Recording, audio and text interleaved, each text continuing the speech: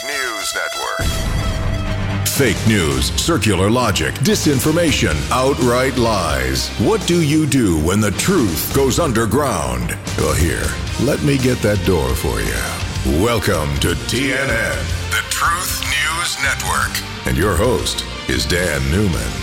Well, good morning, everybody, and welcome. You made it to Friday. OMG. Friday. Halloween weekend. What are you going to do? Are you going out? Are you going to a party? Are you going trick-or-treating with the kids or grandkids? It's always a fun thing. And regardless of what your thoughts are on Halloween, and we all know what it represents, where it came from, it is not a really positive holiday. And I think what happened many years ago, parents, think about it. Parents just were looking for ways to keep their kids excited and give them fun things to do. And they came up with the idea, well, All Hallows Eve, which represents a celebration to Satan and witches and the real things, the real bad things. Why don't we turn that into something positive for our kids? I'm going to believe that's what it was all about. And I'm going to stop right there. Folks, there are people in this world that will turn anything and everything into something evil. It doesn't matter what you think about it. They're going to find a way to subvert it. So why don't we just move forward and work on things that we see in our lives, issues we face every day, and just make them all positive? Can we do that? I know, looking around at the landscape of the nation and the world, it's really tough to turn a lot of what we're dealing with into positives. And maybe we can't, but at least we can try. I am looking forward to sharing this day with you because we've got so many things to look into. And folks, for the first time in a long time, it looks like we're going to be able to get our arms wrapped around some real truths without having to dig as hard and as deep as we normally have to. Why is that? Why can we do that? Because it's everywhere. It's front and center everywhere. The evil, the craziness, the insanity, the top-down governing ideas and ideals that are being propagated and promoted by this administration and all within it are right out in front of us. We don't have to dig very deep any longer. It's right there. So what are we going to talk about this morning? We've got to address this reconciliation bill. If you call it a budget reconciliation, I can't tell you the evil that is contained within this bill over the next few days. And believe me, they're not going to get it passed. If they are going to get any version of it passed, it's not going to happen before they leave town next week. I promise you, there's no way they're going to find any consensus to get any of it done. It's the biggest spending bill, the biggest tax increase bill in U.S. history, folks. And they just got yesterday. Think about it. They just got yesterday 2,000 pages. That's what this bill amounts to. With all of the noise and hoo-ha that's been out there for weeks and weeks and weeks about it, they didn't put anything in front of people to look at. How can any member of Congress even remotely think it's feasible for their constituents, whether they're in the U.S. Senate or in the House of Representatives, to try to push something through and make a determination, yay or nay, in such a short time without even having days and even weeks, which would really be the smart thing to do to tear this thing apart and find out exactly what's in this bill? All that being said, folks, we are talking about Washington, D.C. We are talking about the Potomac Valley. We are talking about the seat of government in the number one nation on the planet. At least we were when this president took office. Anything can happen. Let's get started with this. Early this morning, Maria Bartiromo on Fox Business, she welcomed a guest in. And this guest is a member of Congress. And I want you to listen to this because in this, they do a synopsis, kind of a landscape of all the stuff going on, the really important things. And I thought we could start the show here and you could get an idea, a synopsis of exactly what's happening today. Here's Maria. Well, welcome back. Progressive Democrats showing their power over the Democrat Party. Despite President Biden's plea to vote for his scaled-back social spending package yesterday, the progressives are not ready to play ball. Watch. We do need the text and we do need the vote on both bills in the House at the same time. We need a little bit more than an IOU. If a vote on the BIC is held today, I'm a no. I felt a little bamboozled because this was not what I thought was coming today. So all of this threw out plans for a vote on infrastructure. Biden's new spending framework includes $555 billion for climate investments. It includes free preschool and a one-year extension of the child tax credit. But it leaves out the progressive-backed paid family leave. Now, the president just arrived at the Vatican in Rome this morning. He'll face world leaders with no deal on his spending package or his infrastructure package. Joining me right now is New York Congresswoman Claudia Tenney. She's a member of the Foreign Affairs and Small Business Committees. And Congresswoman, it's always a pleasure to see you. What's the impact here? I mean, clearly yesterday there was all this smoke and mirrors. The president going to a podium and saying everybody didn't get what they wanted, as if there was a deal. They're talking about a framework as if there was an agreement. There was no agreement yesterday.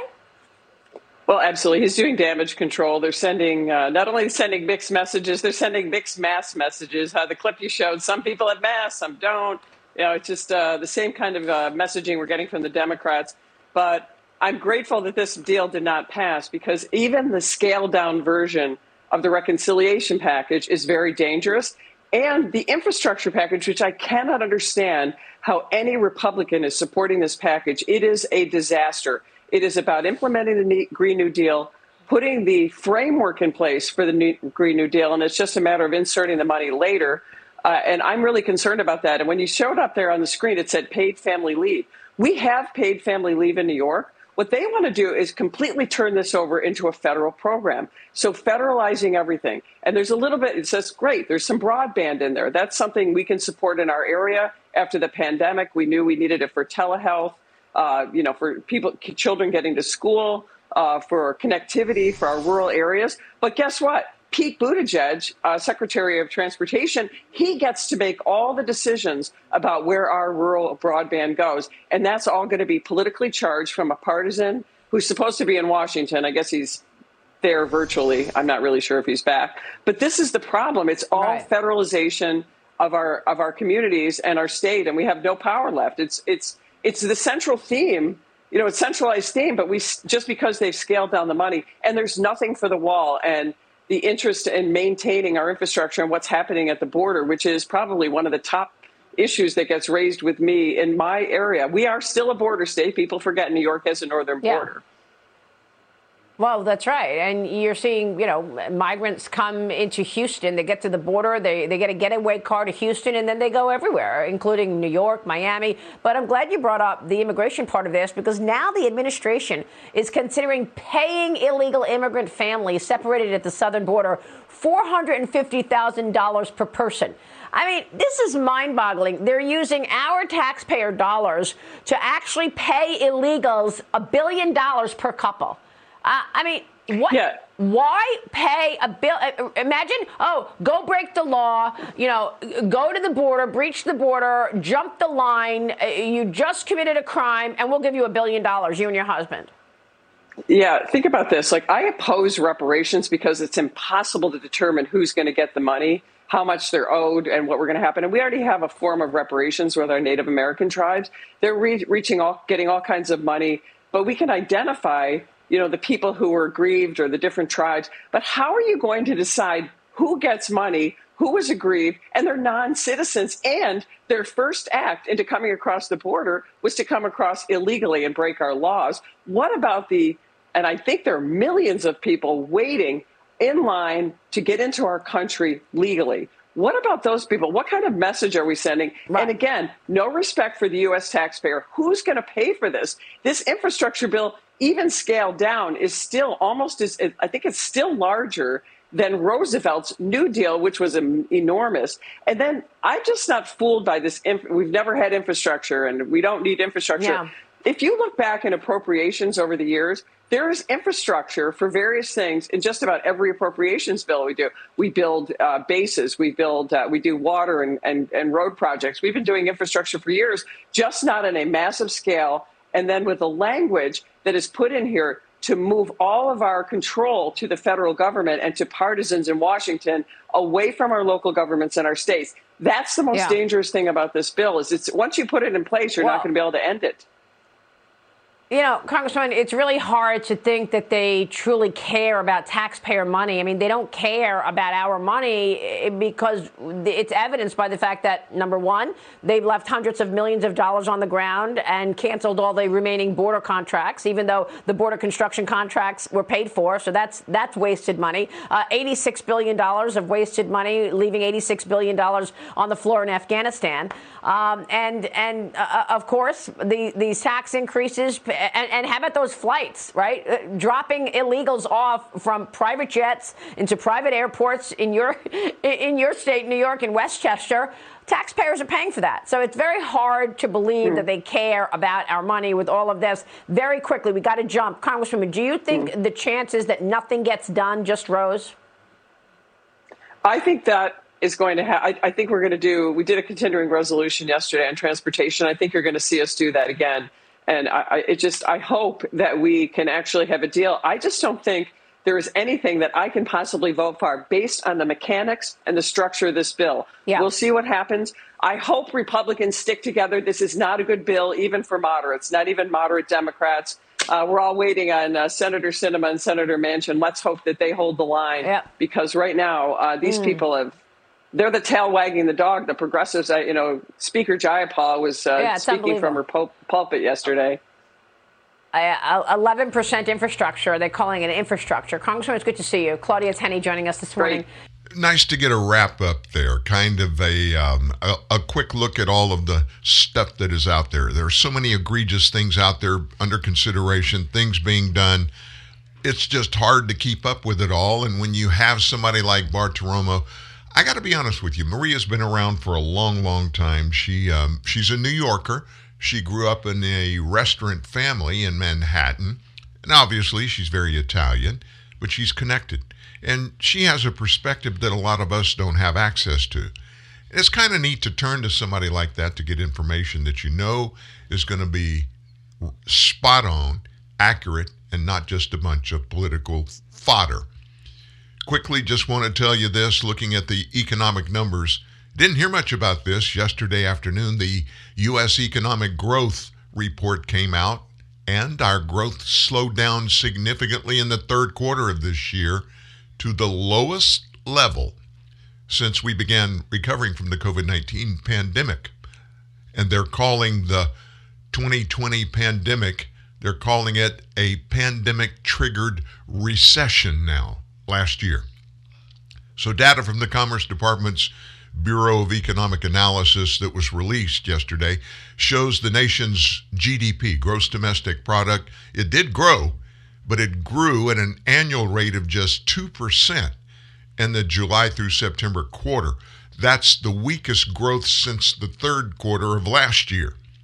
The third quarter, this year's expansion declined sharply from a robust growth rate of 6.7% in the second quarter and 6.3% in the first quarter. The modest growth fell short of the estimates, 2.8%. A guy named Chris Zaccarelli, who's the chief investment officer for Independent Advisor Alliance, called the report very disappointing, but said investors should keep it in perspective. There's something in all of this financial and economic information that is just lost on the American public. We hear Jen Psaki every time she gets to the podium at the White House for a press briefing, and you hear President Biden every time he gets in front of a television camera and a microphone when he can remember to say this.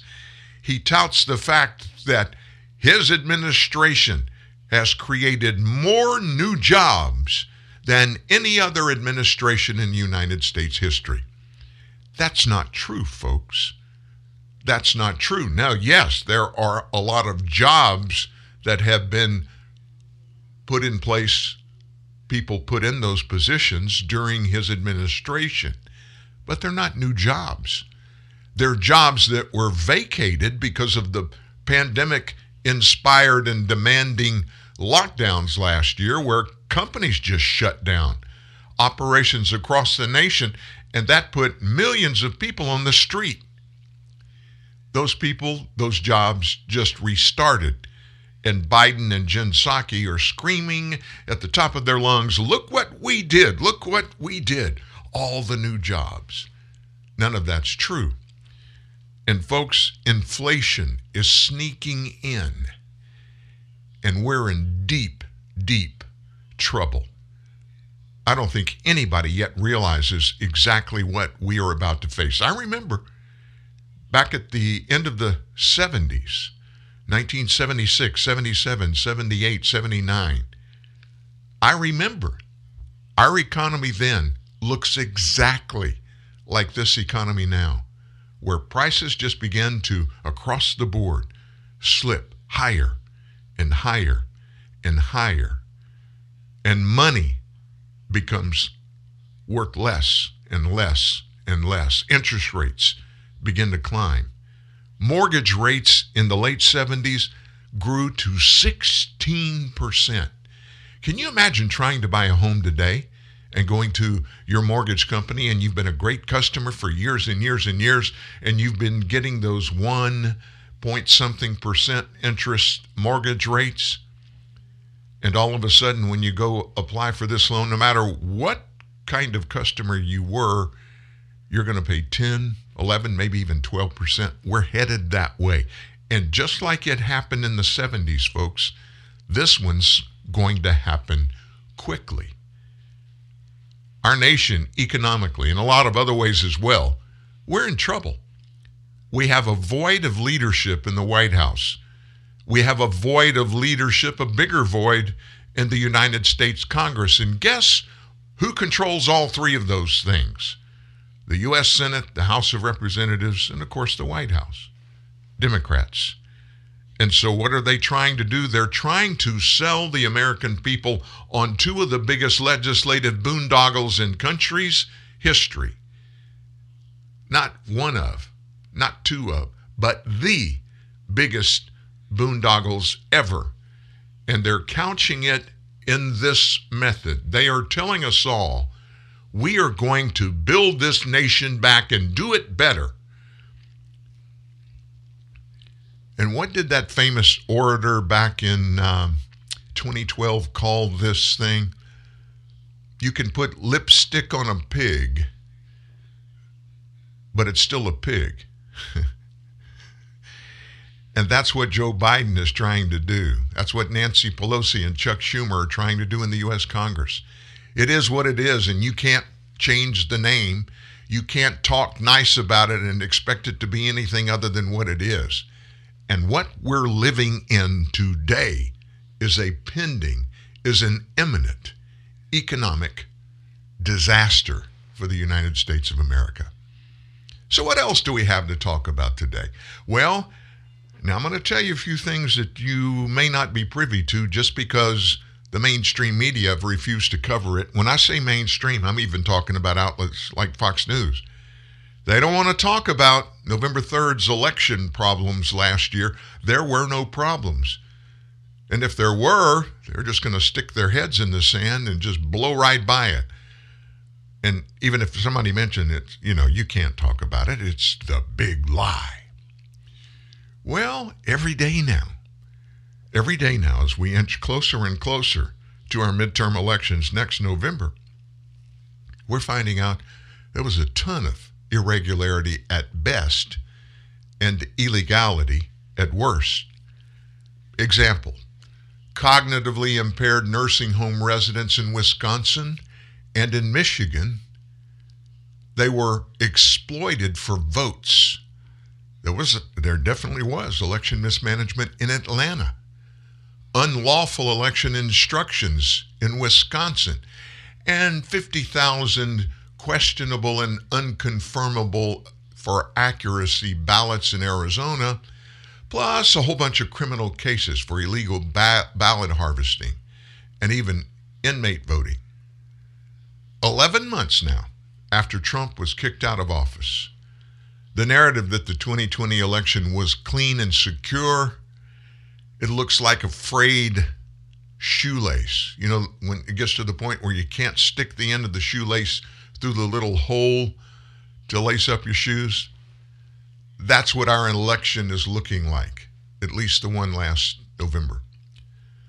The challenges of the COVID pandemic, the aggressive new tactics of voting activists, the desire of Democrats to make the collection and delivery of ballots by third parties legal in states where harvesting is expressly forbidden, what all that's done is muddied the establishment portrait and awakened the nation to the painful reality. Its election system, particularly in big urban areas, is anything but perfect, far from perfection. Nowhere has that story become more clear than the battleground state of Wisconsin, of all places.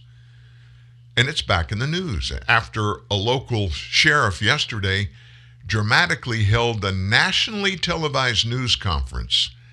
In that news conference, the sheriff alleged that he had found evidence of felony crimes involving ballots sent to nursing home residents. Racine, Wisconsin County Sheriff Christopher Schmaling said investigators have secured evidence that 8 out of 42 residents at one local nursing home had been recorded as casting absentee ballots that their family said was not possible because the residents didn't even have the cognitive ability to think and talk, yet alone to vote. That investigation was prompted by one family who discovered their loved one had voted in the November 2020 election, despite having died a month earlier after a long period of mental decline. Schmaling dramatically accused the Wisconsin Elections Commission, the state's election bureaucracy, of creating the conditions for voting by mailing absentee ballots to nursing home residents who didn't request them, and empowering nursing home staff to fill out ballots, doing it on behalf of residents. The election statute was in fact not just broken, but shattered. That's what the sheriff said. The nursing home scheme allegedly led by Schmaling, he said, was also found in neighboring Michigan, where Democrat Attorney General Dana Nessel earlier this month announced 3 women have been charged with voting fraud, including one who fraudulently filled out ballots in the names of some nursing home residents without their permission or even knowing about it. But the nursing home case is a long way from the only concern that has rocked Wisconsin, where Joe Biden was certified, if you'll remember, as the winner over Trump with a razor-thin margin of just under 20,000 votes. The Nonpartisan Legislative Audit Bureau released a sweeping report last month. You didn't hear about it, did you? None of us did. Why not? It's all part of the big lie that we don't talk about in news today. Well, that report accused election officials of engaging in inconsistent administration of election laws, troublesome management of new drop boxes used to collect ballots during the COVID pandemic, ineffective investigation of fraud complaints, and a host of other problems.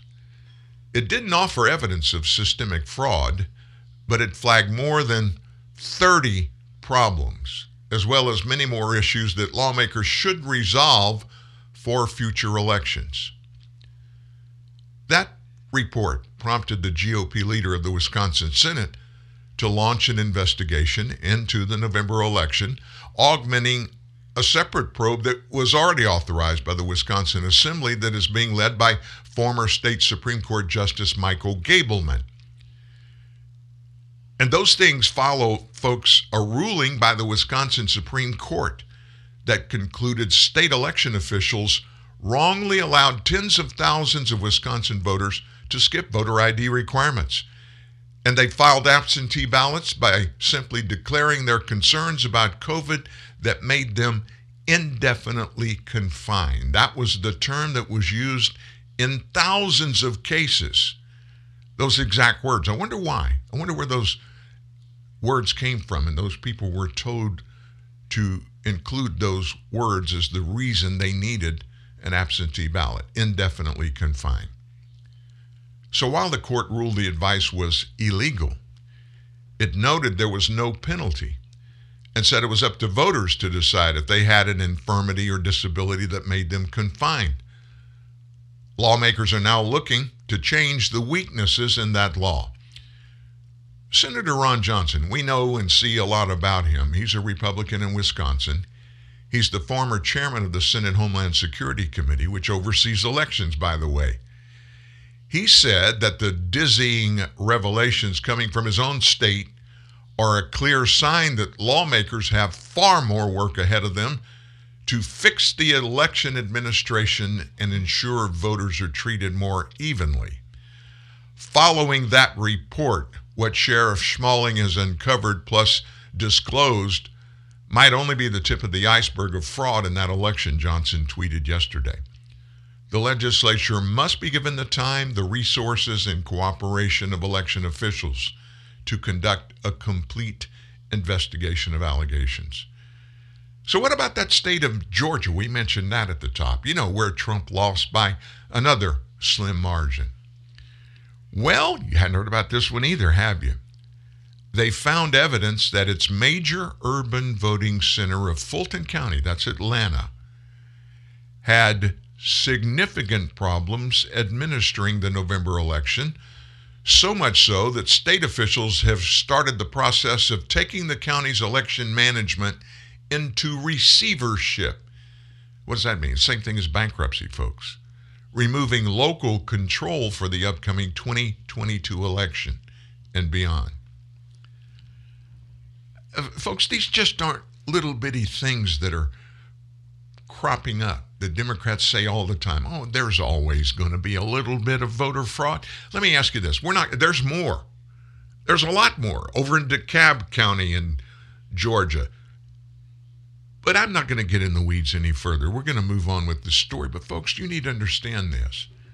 There was way more than normal and definitely more than acceptable voter fraud and voter irregularity November 2020. Way more than is acceptable to most Americans. But here's the big question we all need to ask and answer for ourselves. How much voter fraud, how much voting irregularity are you okay with? How much is acceptable? And Americans need to understand, no matter which side of the fence you vote on, whether it's left, whether it's right, or whether you're in the middle, you're a real independent and you just vote issue-based votes when you cast your votes, based totally on issues, not based on party affiliation. Doesn't matter where you fall in. You got to decide, how much are you willing to accept? And for most Americans, it comes down to this. You want your vote to count. You're committed so much so that you're going to vote. Why are you going to vote? Because not just because it's what a citizen needs to do, but because you want to make a difference. You want to help choose those who are going to govern us and lord over so much all these things that we're dealing with right now today. We have a group of politicians in D.C. that literally have their hands on 5 trillion of our dollars that they want to spend. And a huge majority of what they want to spend it on makes no sense to most Americans. And a huge portion of this nation don't want that money spent. They don't think we should spend anything close to that because we are way, way, way up past our eyeballs in debt.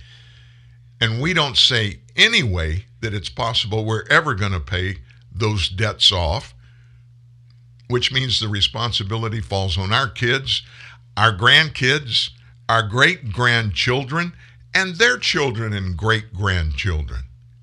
It goes that deep, folks. We're $30 trillion in debt. And don't believe the nutty talking point that we are hearing coming from Democrats from top to bottom, that this new massive spending bill, they call it budget reconciliation. It is nothing but a boondoggle They actually have the unmitigated gall from the president on down to tell us it's not going to cost taxpayers a dime. That's horse hockey. What do you think? Joe's going to pull it out of his booty? Every dime this government and any government at the federal level ever spends and ever has spent, it comes out of the pockets of Americans. And don't ever be sucked in to believe the lie that, oh, we're going to tax the filthy rich Americans that need to pay their fair share and these corporations that don't pay a dime in federal taxes. Those are both lies. Corporations, almost in large, never write tax checks. Did you get that? Never write the tax checks. But they pay billions of dollars in taxes. And then if it comes time for them where they project at the end of this fiscal year, whatever year that is, that we're going to be stuck with a big tax liability, they're not going to write a check for that. Oh, yeah, but they may write a check and send it to D.C. or wherever their local IRS or regional office is. But guess who ultimately pays the price? Actually pays the taxes? People who they provide goods and services to. They just raise the prices. And Democrats either, in large, don't understand this concept and how it happens, or they don't care. And I tend to believe the latter is the truth. I don't think they care. I don't think they give a rip. And then there's Virginia. Boy, we know there's a very contentious election coming up next Tuesday for governor. Right now today, a lot of roadside signs for Virginia's Democrat candidate Terry McAuliffe include a special message. And when I saw one of these, I thought this was kind of strange. The message on the signs say this: vote in free and fair elections beginning September 17th. Vote in free and fair elections beginning on September 17th. Shouldn't free and fair elections go without saying? So why would they even include that on a campaign sign? This is really odd, since the Fairfax County Board of Supervisors recently asked Virginia's current governor, that's Ralph Northam, to waive the legally required witness signature for absentee ballots, as well as the last four digits of the voter's Social Security number. By the way, both of those are statutory requirements, and technically the governor can't do that. The legislature crafts laws. Constitution says all voting operations are under the total control of state lawmaking bodies, not individuals. And what's really odd is the County Board of Supervisors made their request a month after voting began. So this looks like an attempt to cover up the left's belief that fair elections are below its pay grade. McAuliffe's operatives can't possibly believe it, especially as they're working to change and ignore the rules in the middle of the game. But they sure want Virginians to believe the electoral changes they enacted for 2021 in Virginia that included expanding mail-in balloting, conditions for ballot harvesting. Now there's no requirement for photo ID. All that somehow adds up to free and fair. On top of that, the huge ballot drop box in front of Fairfax County is supposed to have 24/7 surveillance, but Director of the Fairfax County Office of Elections, Scott Konopasek, says the camera feed will never be available to the public. So Molly Hemingway, she published a bestseller. It's out there now. It's really, really good. I recommend it to you. It's titled simply Rigged, R-I-G-G-E-D. In it, she shows the 2020 elections added a lot of moving parts to the machinery of election rigging. In addition to opening the door for fraud, there are now more ways to disguise irregularities and to render election results 100% unverifiable. This is literally chaos by design. It's been in the works, not just in Virginia, but in other states for years. It reached a tipping point when the triad of big tech, big government, and big media used the virus, coronavirus, and their shutdowns to vastly expand mail-in voting. And they did all that while relaxing controls on mail-in voting during the presidential election of 2020. Obviously, their first order of business, stop President Trump from winning re-election. The second order of business, to entrench these processes for other elections so that a permanent one-party state can cross all 50 state lines. That's what it's all about, folks. Just thought I'd bring all of this to your attention. And if you're going to talk about it with somebody, you need to understand, you need to take the Joe Biden way of talking to people.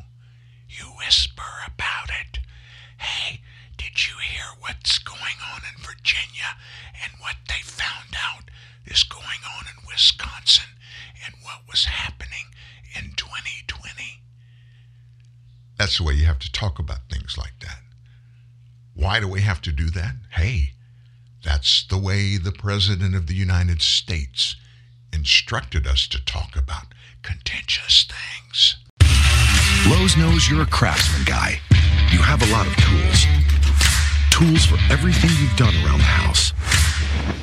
But there's the moment you realize your new project means new tools.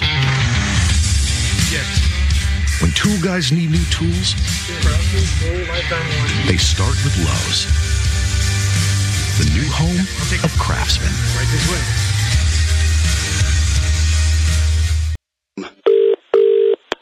Hello? Hello, sir. I hear you having problems putting together your new kitchen unit. Oh, yeah, the instructions say that. What now? The instruction manual. It makes absolute... Stop reading that. Well, what would you suggest I use? I suggest you use the fact you're a man. Huh? Guys who got pride never relied on no guide, sucker. I'll give you some step-by-step instructions. Buy Snickers, remove wrapper, bite chocolate, and get some nuts. Go to GetSomeNuts.tv for more Snickers man coaching.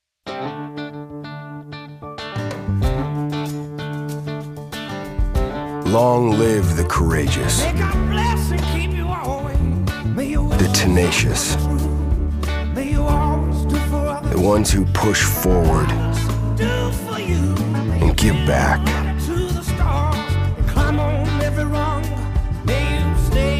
Long live the greater good, the helping hand, those who fall and get back up.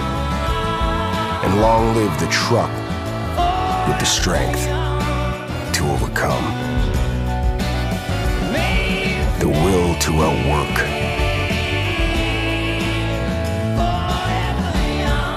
and the commitment to outlast them all. Ram, proven to last.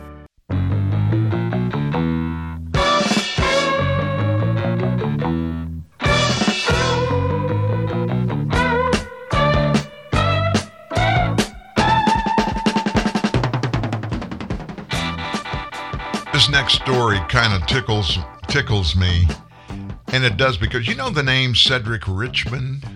You know who Cedric Richmond is. You've heard the name. He was a longtime member of the U.S. Congress from the New Orleans area, from Louisiana, African-American guy. I've met Cedric Richmond when I had the football team, the New Orleans Voodoo down there. He was one of those that was trying to get us to build a state-of-the-art practice facility in New Orleans East, which you probably remember was devastated during Katrina. Well, Cedric gave up his seat in the U.S. House of Representatives, and his title is advisor to the president. He's a personal advisor. He's in the Oval Office all the time with President Biden. He's the guy, you may remember, that Biden in that Zoom conference, he couldn't remember Cedric's name, and he called Cedric is my boy. There's no racism in that. The President of the United States calling an African American from the South his boy. Well, Cedric's position when Cedric left, there was a special election, and he was replaced by another African American Louisianian, and his name is Troy Carter. And Troy made national news, did Representative Carter yesterday. He argued in a discussion about the impact of inflation on people today, and he clarified the picture of what inflation really is today. Here's what he said. Inflation on people, quote, will be eased when we start to invigorate our economy. And we invigorate our economy by pumping money into it to stimulate it. He disagreed with relevant remarks that said the notion that somehow the Build Back Better or the infrastructure plan will negatively impact inflation, because there have been several Nobel Peace Prize economists who vehemently disagree with that. Listen, when people make more money, they spend more money. When you make money, it doesn't just go into a black hole in your backyard. It goes into the stores, it goes into school, it goes into homes and cars and providing better lives for our children. So that money, that's in the economy. So, he made those remarks yesterday afternoon, late in the afternoon, on the Neil Cavuto show on Fox News. So Cavuto cut in to ask Carter how he would respond to people who have lost purchasing power, even though their wages have gone up. And Carter is a knowledgeable American from New Orleans, an economist, obviously. He responded. He said this, I think you tell them that they need to get on the phone. They need to call their members of Congress. I think you tell them to get on the phone and call their senators, because and Cavuto cut him off, and he said, will that ease inflation's bite?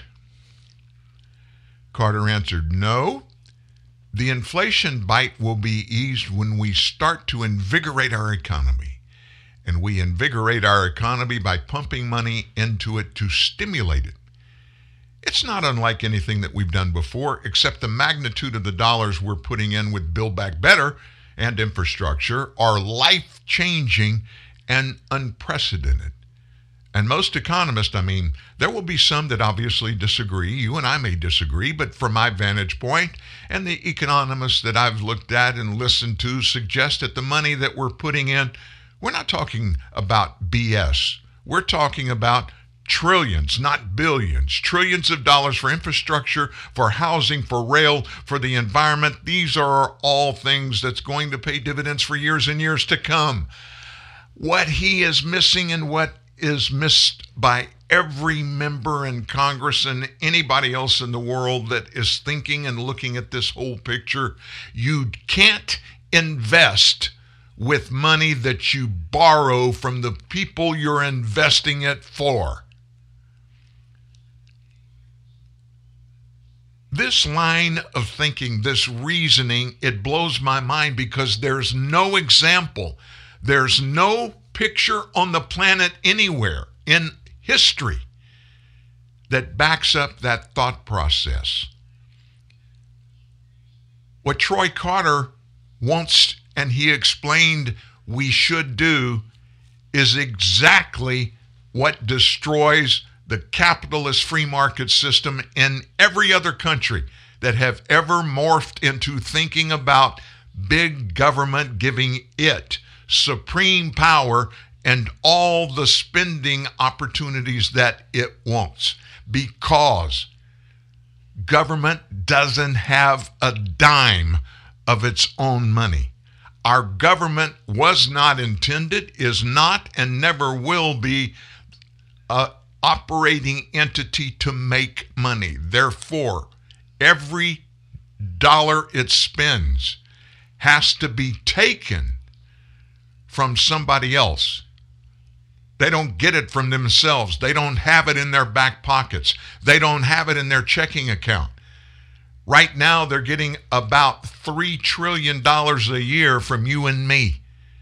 And they're wanting to spend about $5 trillion a year. And he has the unmitigated gall to say the way we stimulate the economy is we throw money at it.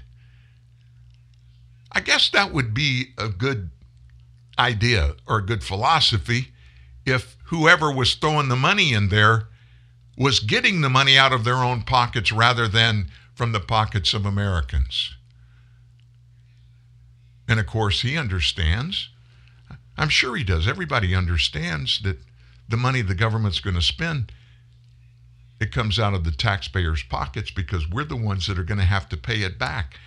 We don't have it, and they can't get it, the Congress. They can't get it to spend from anywhere.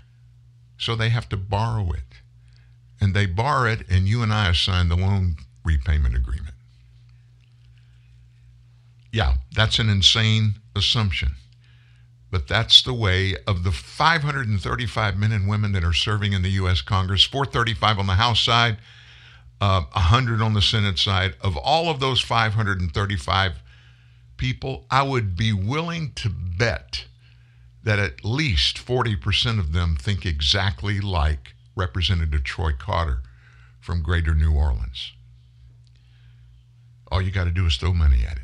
Throw money at it. Doesn't matter. Doesn't matter where you get the money.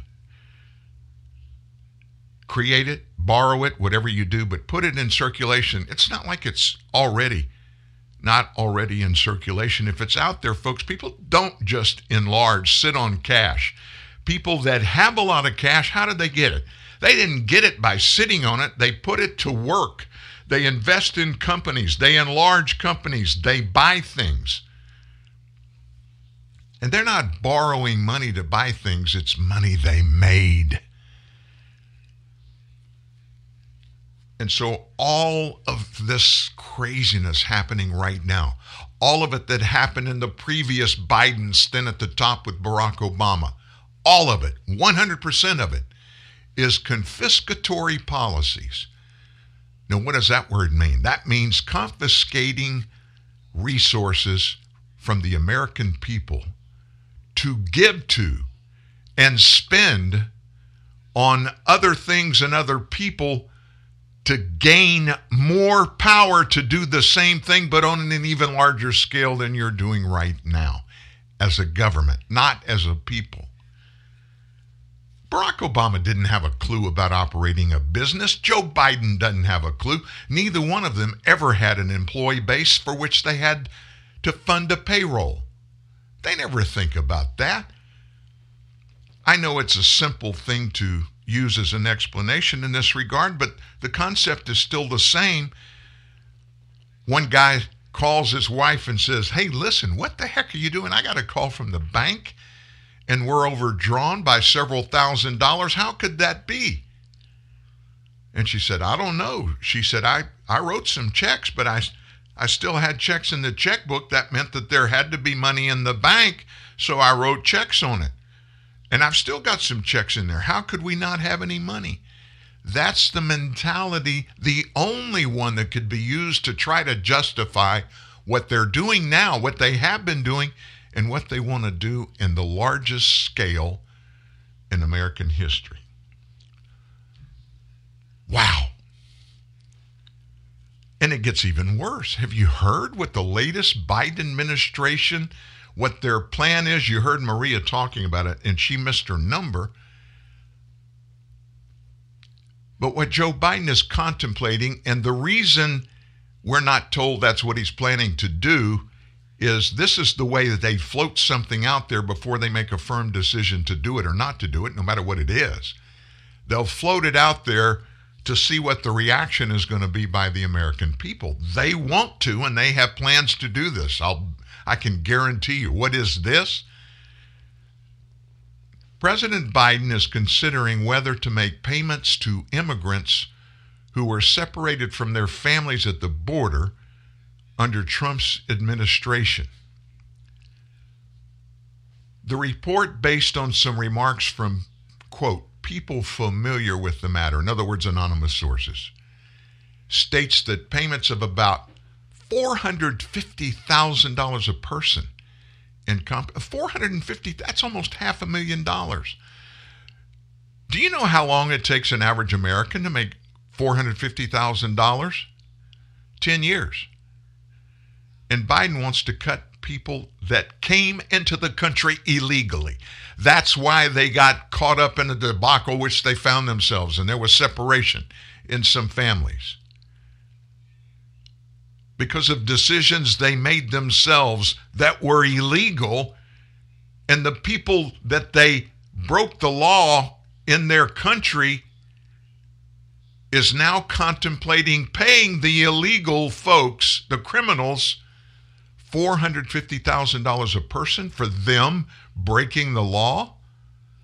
Now, Maria, she incorrectly stated in that soundbite that you heard it was $1 billion a couple. It's $900,000 a couple, almost $1 million. But give or take $50,000 or $100,000, folks, that's insane. Do you think that is going to help our current illegal immigrant problem?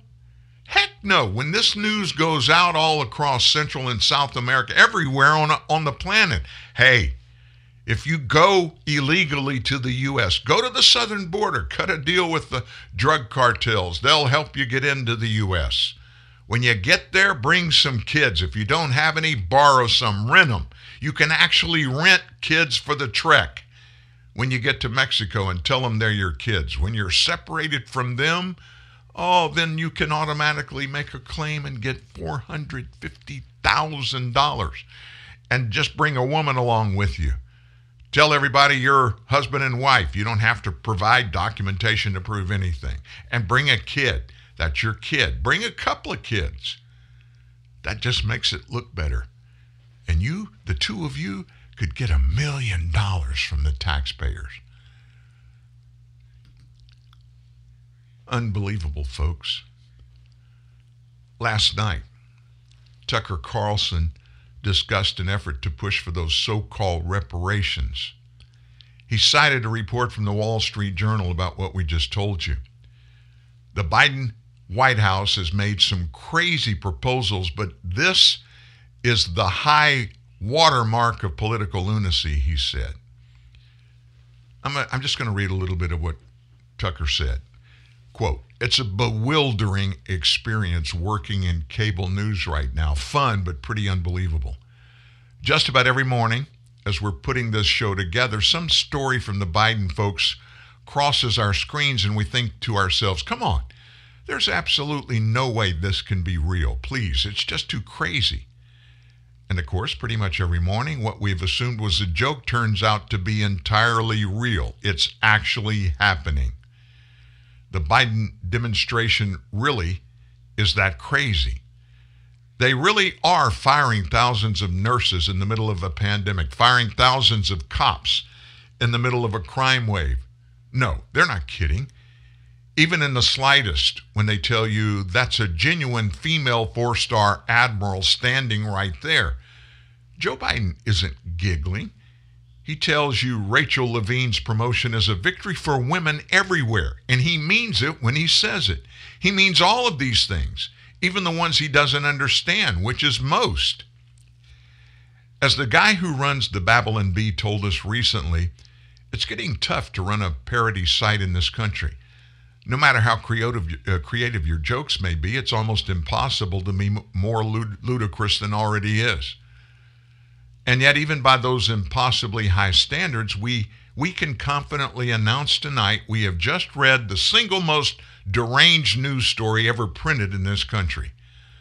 So, no matter what happens going forward, and God knows what that will be, this story will live forever as the high watermark of political lunacy. Mark your calendars. It's October 28, 2021. This is the day that things couldn't possibly get nuttier.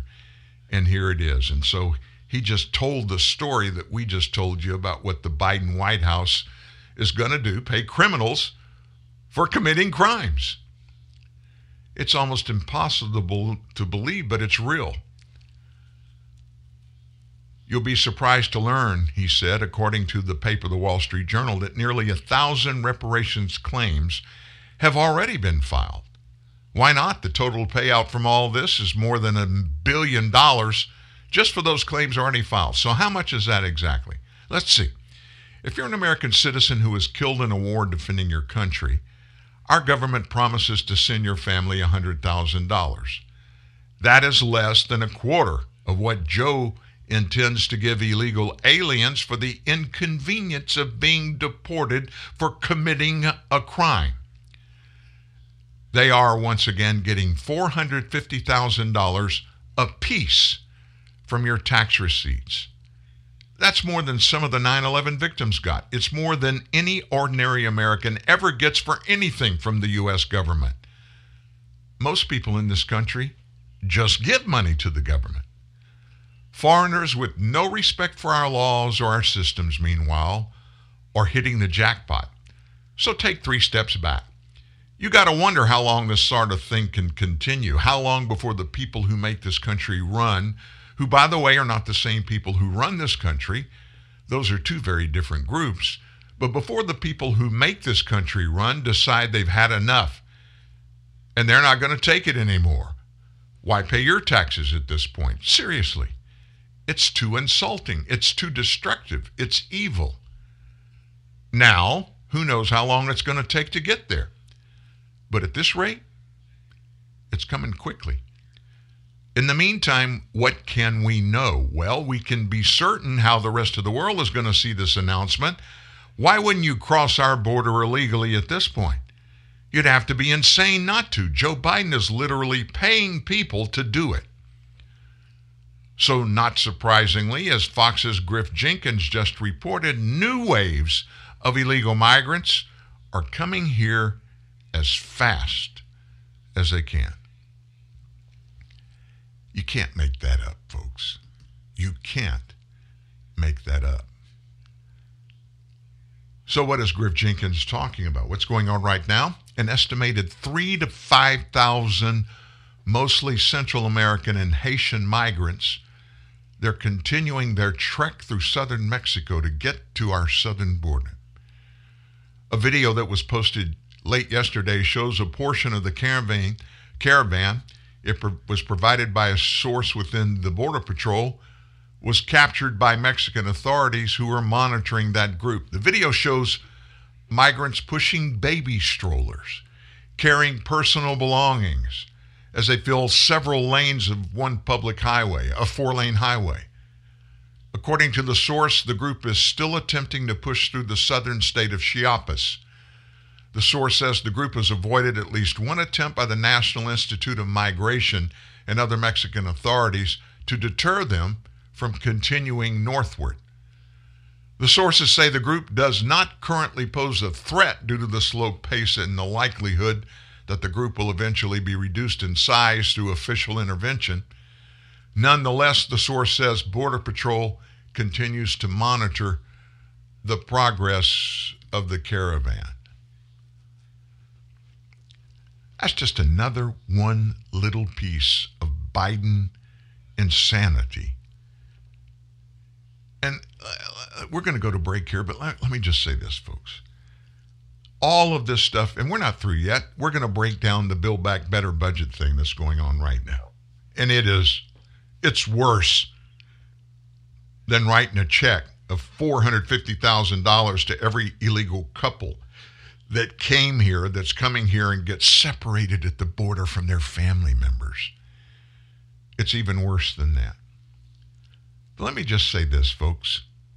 There is no way anyone with a brain at all that has any kind of concept of the context of all of this happening in the United States, which all evolves around one person, President Joe Biden, it is impossible that Joe Biden has any input into any of this stuff Any type of reasoning and calculating requirements in this are way past the cognitive ability of our president. Handlers somewhere are handling Joe Biden, all of this immigration stuff, all of this infrastructure deal stuff, all of this budget reconciliation stuff.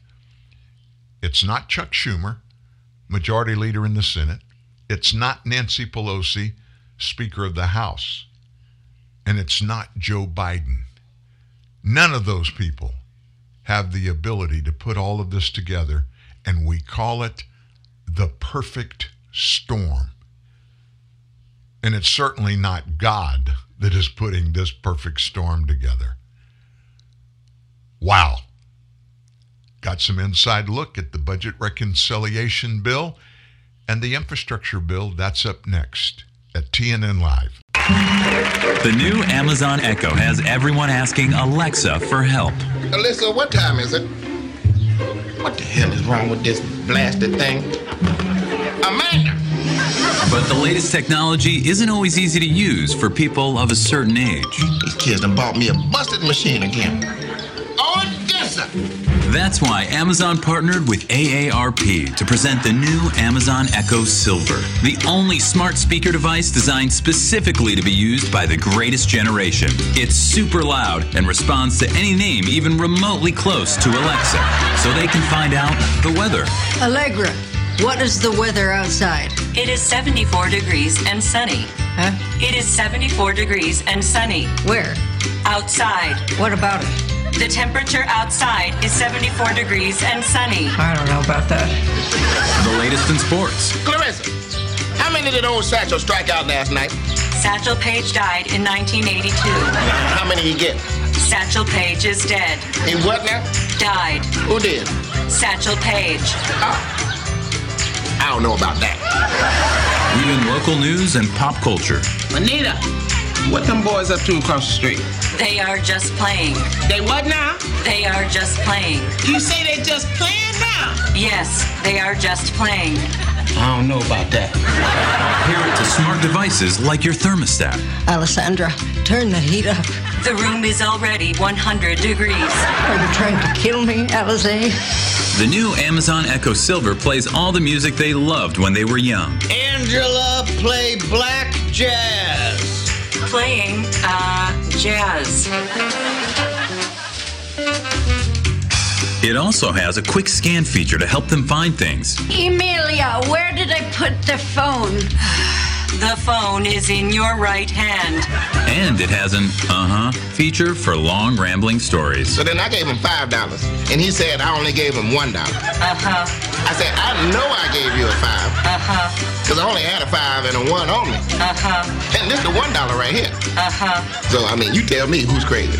Amazon Echo Silver. Get yours today. I said get yours today. To order Amazon Echo Silver, send a check or money order to Amazon.com right now. I don't know about that. Need more cowbell? Better yet, how about the Ring of Truth? TNN, the Truth News Network, and Dan Newman. I got to be honest with you. All my years in broadcasting and radio, and I don't think I've ever heard a commercial as funny as that one, the Amazon Echo. And I'm not a Alexa person, but that, I don't care who you are, that's funny right there. That comedian does a great job. I don't know about that. You got to laugh, folks. If you don't, you're going to cry. Guess what the latest exposure in the big $1.75 trillion budget reconciliation package is? Well, yesterday, all these weeks we've been hearing about it and talking about it and what's in it and what it's going to do. They didn't unveil any text of it until yesterday. And that package they negotiated with the Biden folks includes a provision that's going to give green cards and eventually naturalized American citizenship to millions of illegal aliens who can claim they entered the U.S. more than a decade ago. Specifically, the amnesty would change the Immigration Reform and Control Act's registry date. Now think about this.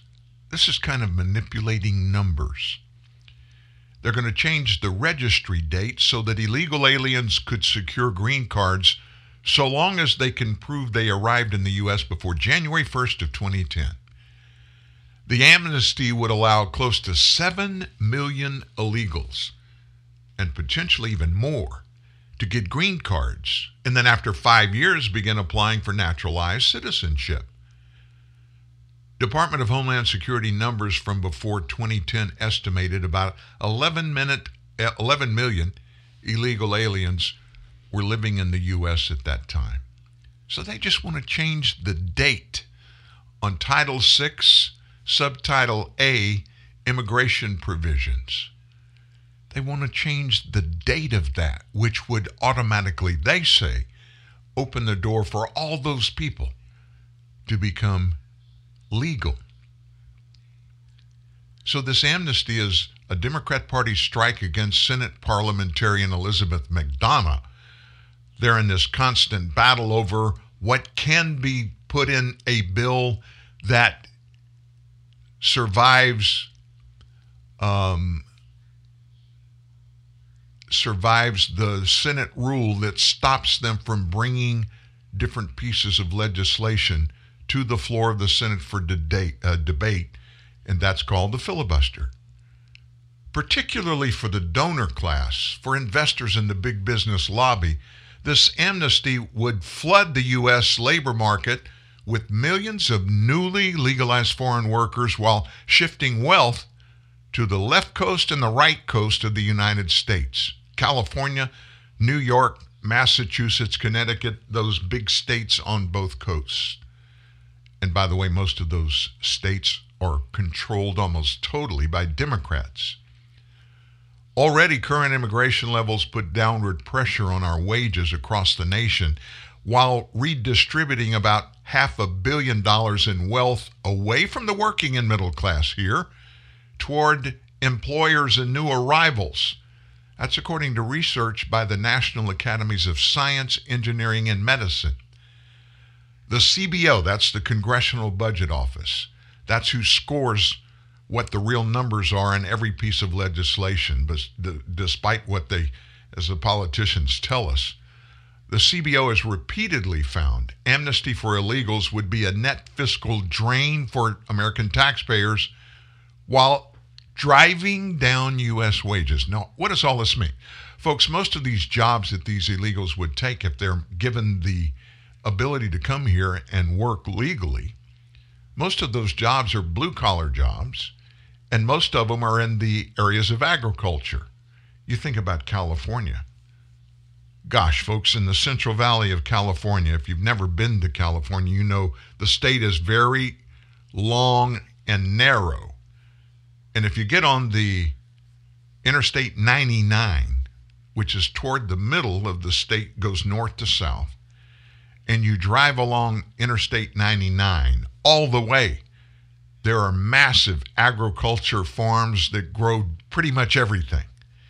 And that stuff, that food, and it could be in the form of cattle, but mostly it's vegetables and fruit and all kinds of good things for you that grow there in the Central Valley, feeds a huge portion of the nation. That means those farms and those cattle ranches, they've got to be manned by workers. And these people that own these operations in many cases are simply major corporations.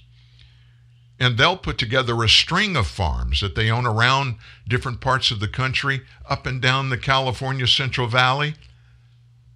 And they're looking for ways to make more money. And there's only two ways to increase your bottom line. You increase your cost, you increase your revenue by raising your prices, and you decrease the cost of operation, which means you pay those that work for you, those blue-collar workers, you pay them less.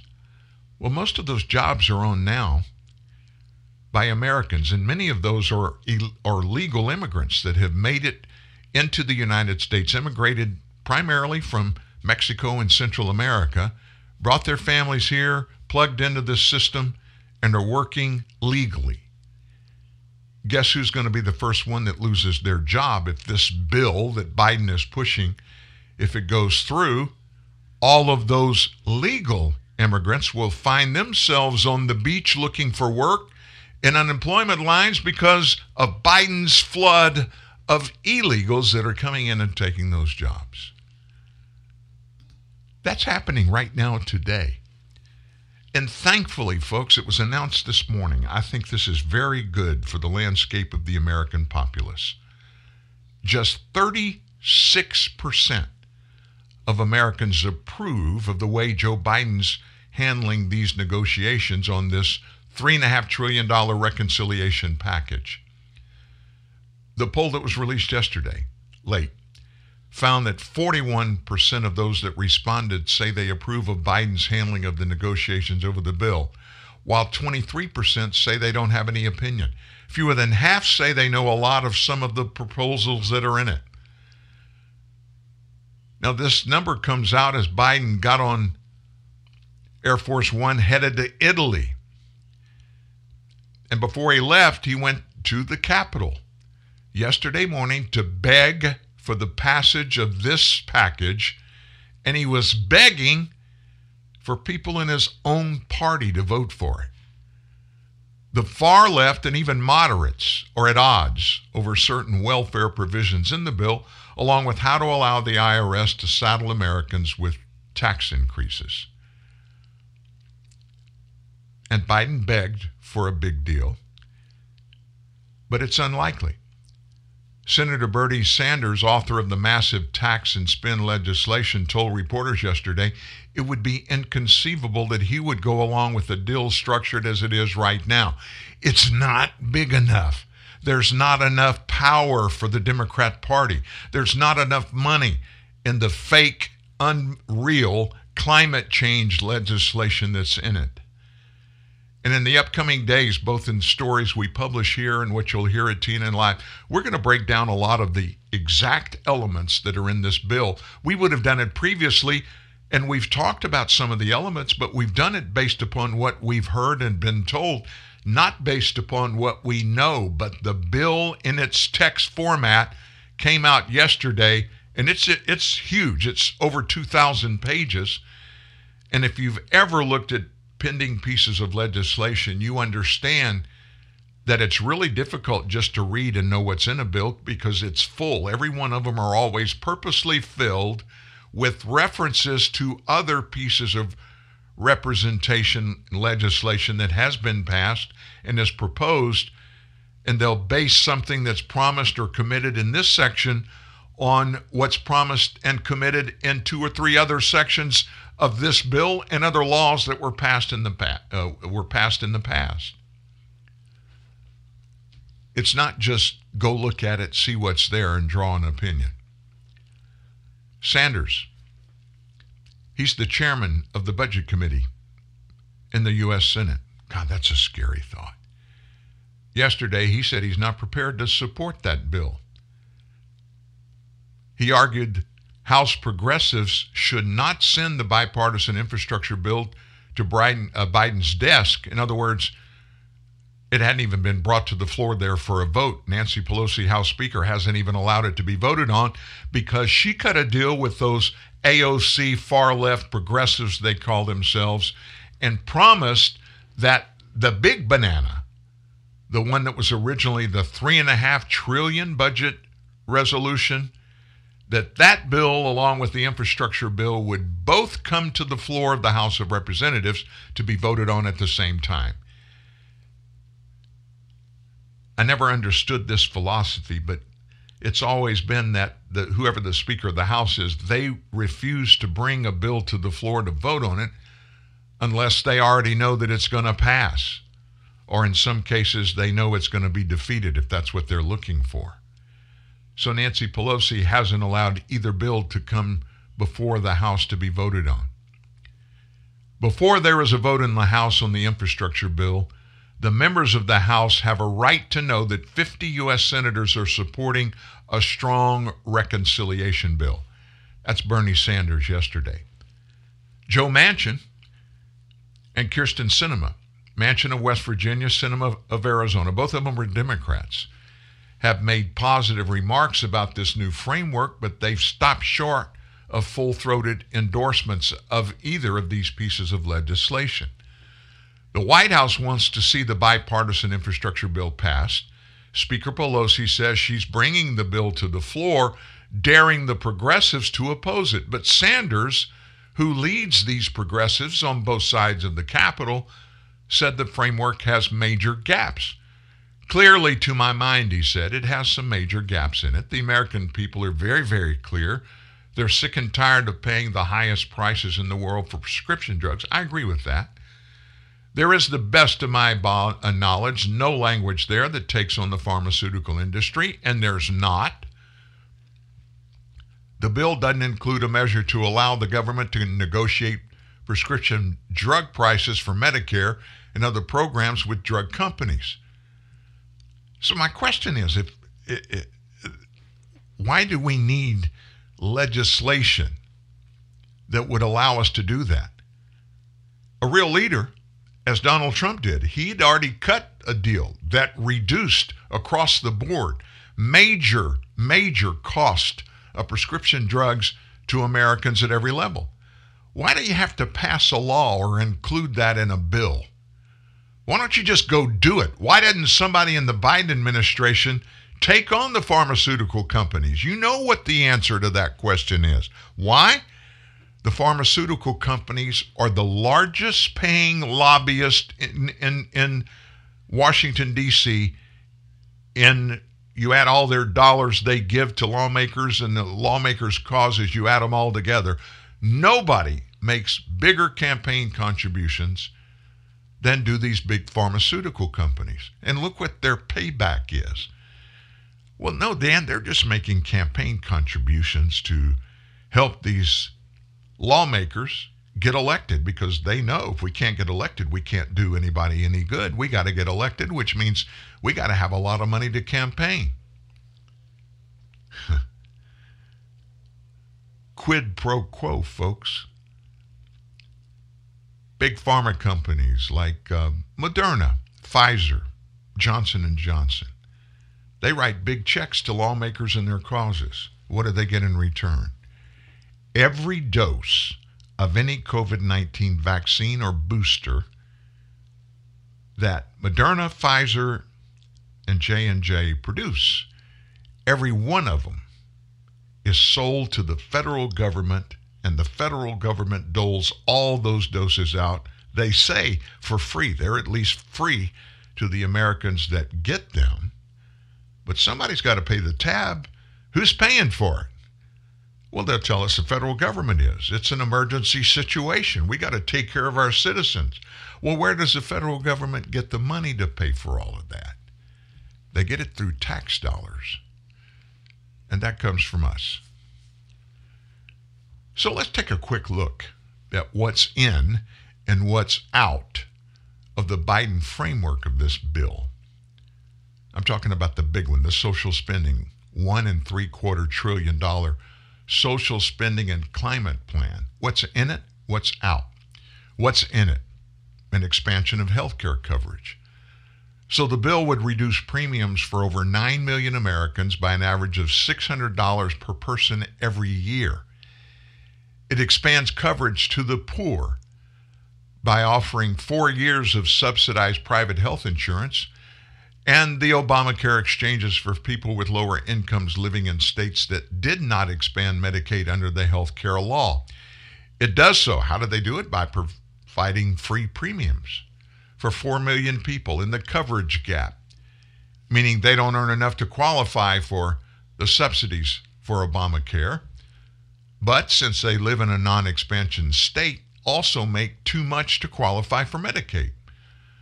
The proposal would also expand Medicare coverage to include hearing benefits for seniors, hearing aids, in other words. There's $150 billion for what they deem to be affordable housing. The framework includes 150B for affordable housing. No details yet, but it's in there. 150 billion. The earned income tax credit, child tax credit, both of those are extended for 1 year. Democrats in the White House were hoping to make that child tax credit permanent, but instead the framework includes an extension through 2022. Now, what that program provides is $300 per month per child under 6, $250 a month per child ages 6 to 17. The earned income tax credit targets roughly 17 million low-wage workers, providing up to $1,100 in aid. If you look at our story that was published yesterday, Thursday, at Truth News Network, the title of the story, I'm not looking at it. I can't remember the exact words that I used, but basically it says you got to make a decision. Go back to work or stay at home and make babies and get paid for doing it. That's what this bill is offering to people. You don't have to work. Hey, go to the house. Have more babies. We're going to give you $300 a month, $3,600 a year per kid. If you can pop out 4 or 5, just imagine how much money you can make without having to lift a finger. Historical black colleges and universities and Pell Grant funding. Framework in this bill increases the maximum Pell Grant by $550 for more than 5 million students that are enrolled in public and private colleges, and expands access for certain undocumented immigrants known as Dreamers.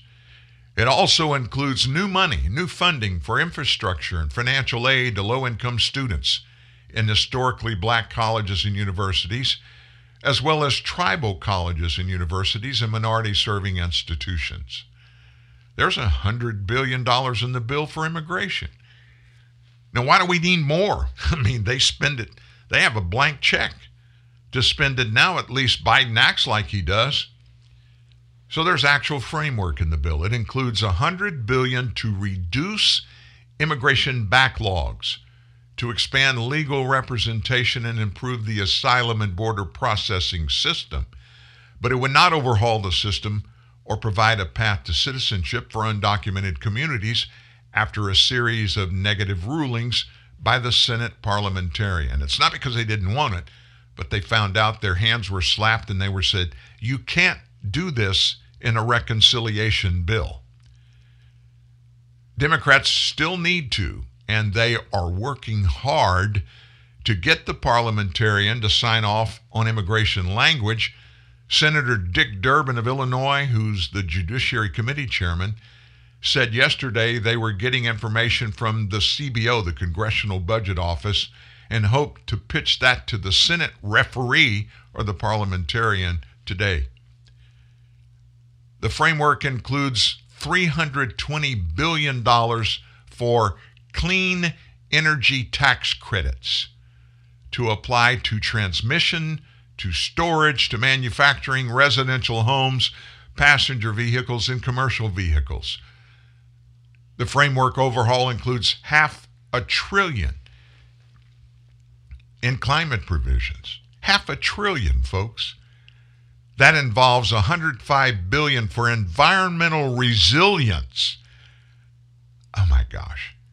And that addresses the impacts of extreme weather events and provide for a civilian climate corps and $130 billion for renewable energy development and procurement for the federal government to be the primary buyer of next-generation renewable technologies.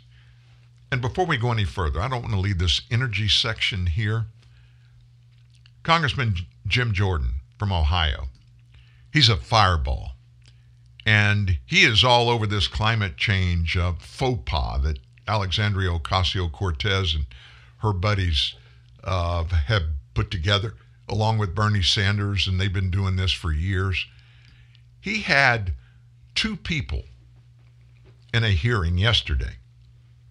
One of them was an executive working on that pipeline, the XL pipeline, and this guy was one of those 6-figure guys, a really high-paying job, and he's one of hundreds that were terminated, lost their jobs on day one in the Biden administration when Biden canceled the XL pipeline permitting.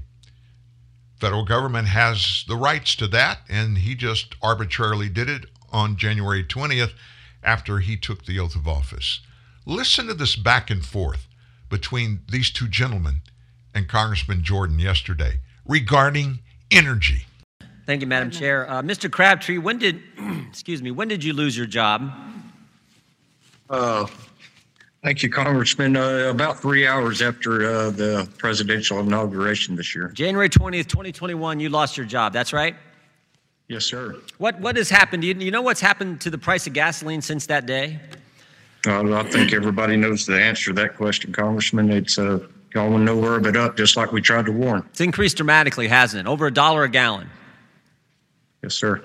You know what's happened to the company that was overseeing the Russian Nord Stream 2 gas pipeline? Do you know what happened to them? I believe they were allowed to finish construction. I know that for a fact. Yeah, the sanctions against them were waived. They were allowed to complete construction of that pipeline. At the same time, yours was closed down and you lost your job. You know what's happened to American energy independence since the day you were fired? The words OPEC seem to be coming back in the media more these days, and I didn't hear that for a lot of years, so we've lost it. Yeah, that's what's happened. Mr. Summers, are CO2 emissions in the United States lower today than they were 20 years ago? They are, Congressman. Significantly lower, is that right? They are significantly lower. In fact, CO2 emissions from the power sector in particular are at the lowest level since 1978. And that's because, things like cap and trade passed and regulations from the government caused you to lower them. Isn't that true?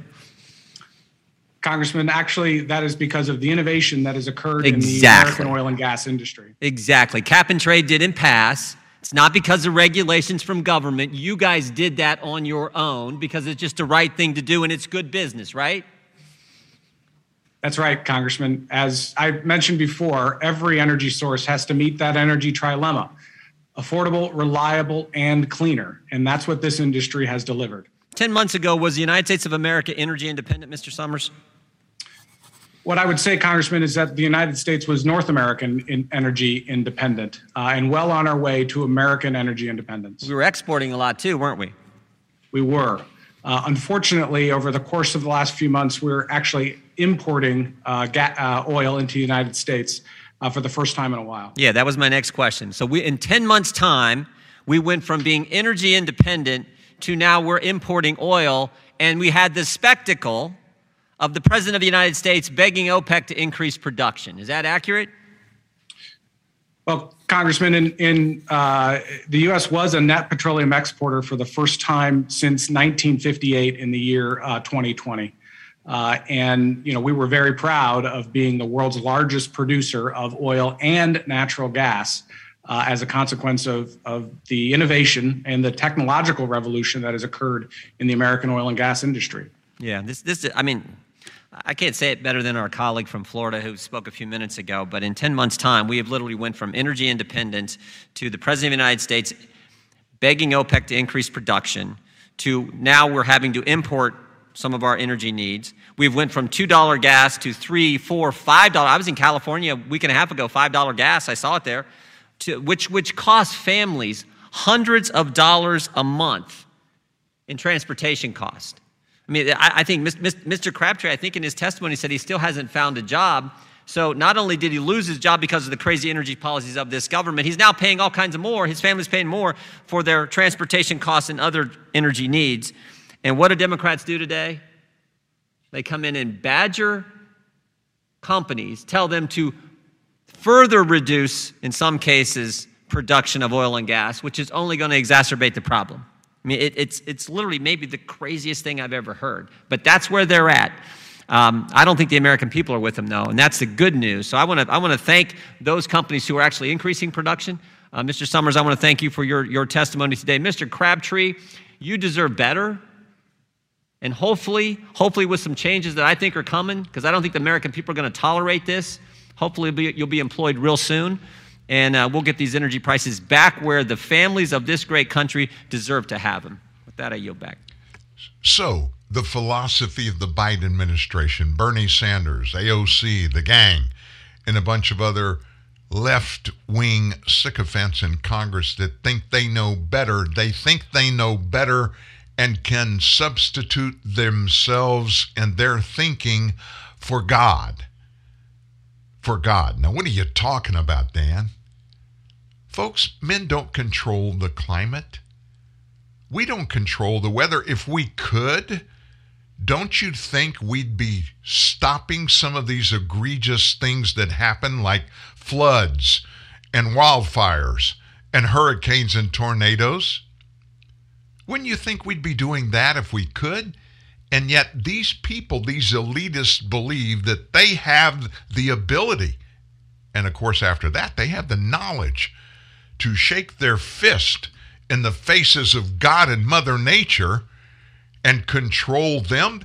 And for them to be able to do that, we have to turn over trillions of dollars so that they can do what they say is necessary.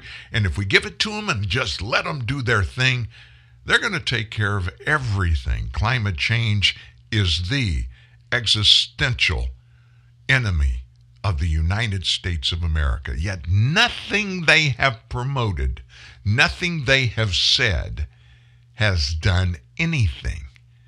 Our government has not done anything on its own to lower the temperature in the country by even 1/10 of a degree, to stop flooding anywhere, to stop hurricanes, to stop tornadoes.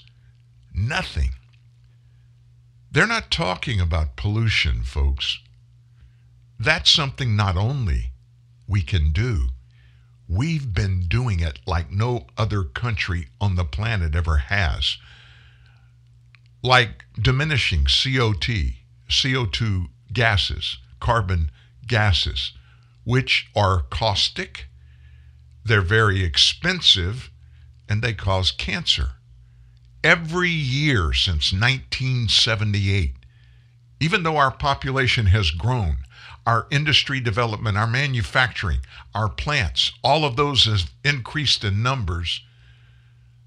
The private sector, not the government, the private sector has reduced our CO2 emissions every year. And the government hasn't had to spend a dime doing that. They've never been successful at climate change enterprises. Private sector are the only ones that have increased our objective to stop polluting our atmosphere. The private sector. And yet the government in this bill wants to take all of that away from the private sector, give it to the government, and trust them to take care of what they say is the number one existential threat to the nation, climate change. And we all know there's nothing anybody can do to change the climate.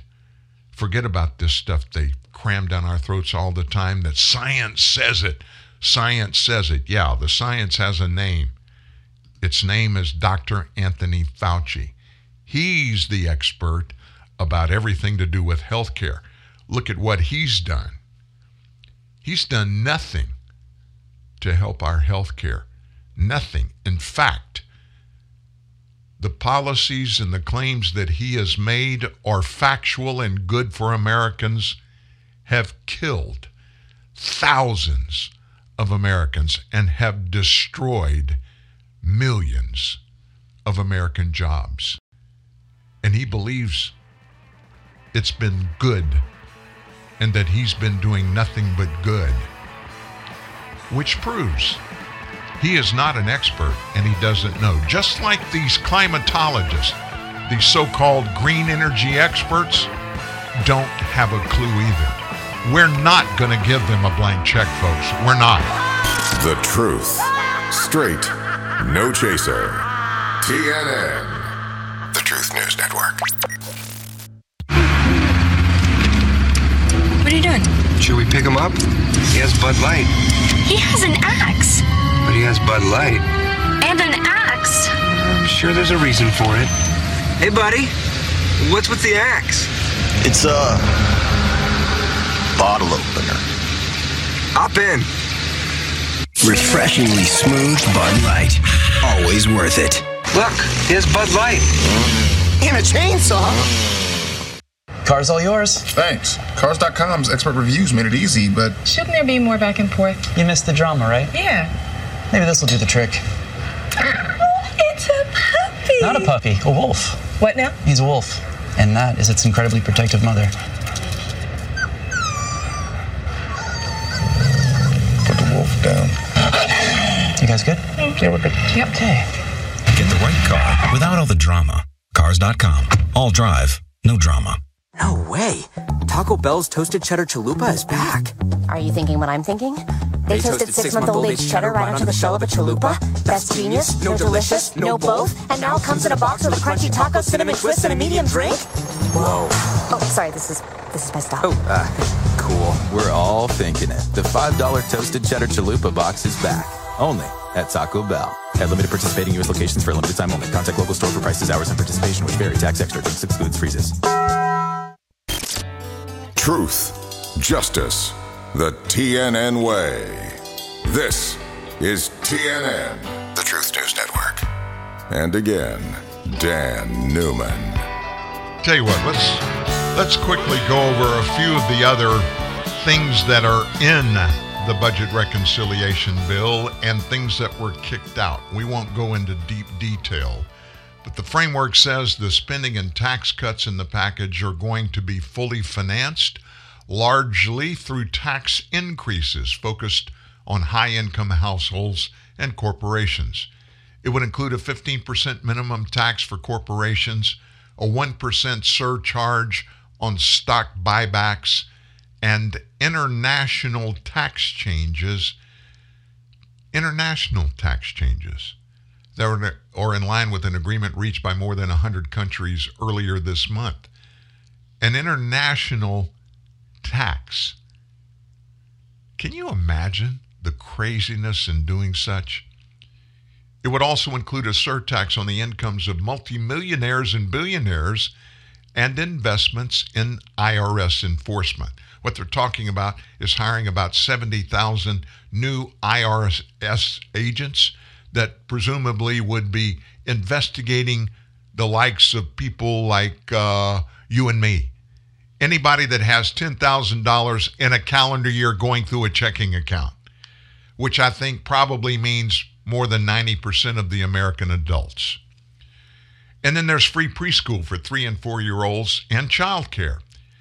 $400 billion to give free preschool for all 3- and 4-year-olds. The White House says that includes 6 million children, as well as funds for affordable child care. The funding provided is enough for 6 years. It would limit child care costs for families to no more than 7% of their income, for families earning up to 250% of state median income. And to get the funding, parents got to be working, seeking work and training, or have a serious health issue. Now, wait till you see what happens. If this thing would get passed and this was in there, what do you think is going to happen to child care agencies all across the country? They'll go out of business left and right. Why? Because the government's going to force these child care agencies to cap what they're charging to no more than 7% of the income for families that earn up to 250% of state median income. Think about it. So what's not in the bill now? It does not allow Medicare to negotiate lower prescription drug prices, leaving out a major Democratic priority.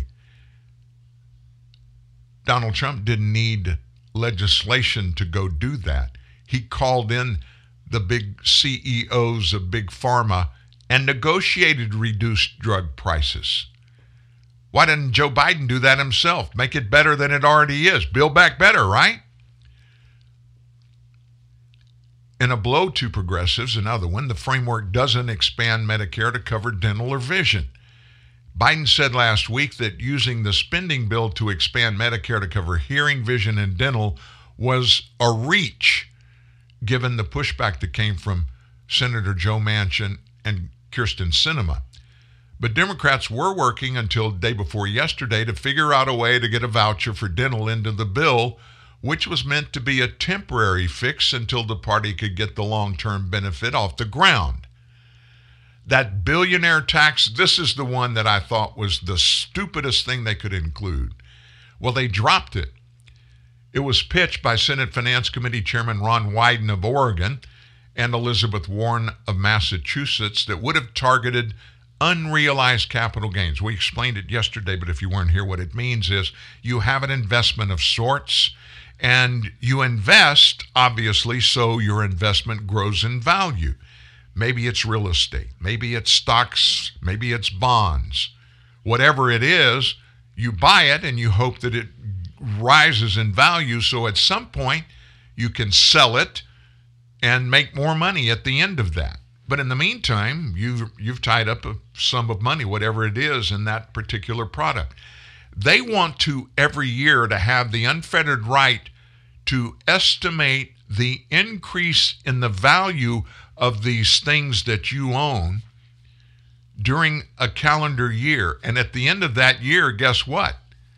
If it's increased in value, you're going to pay tax on that increase, even though you haven't sold it yet.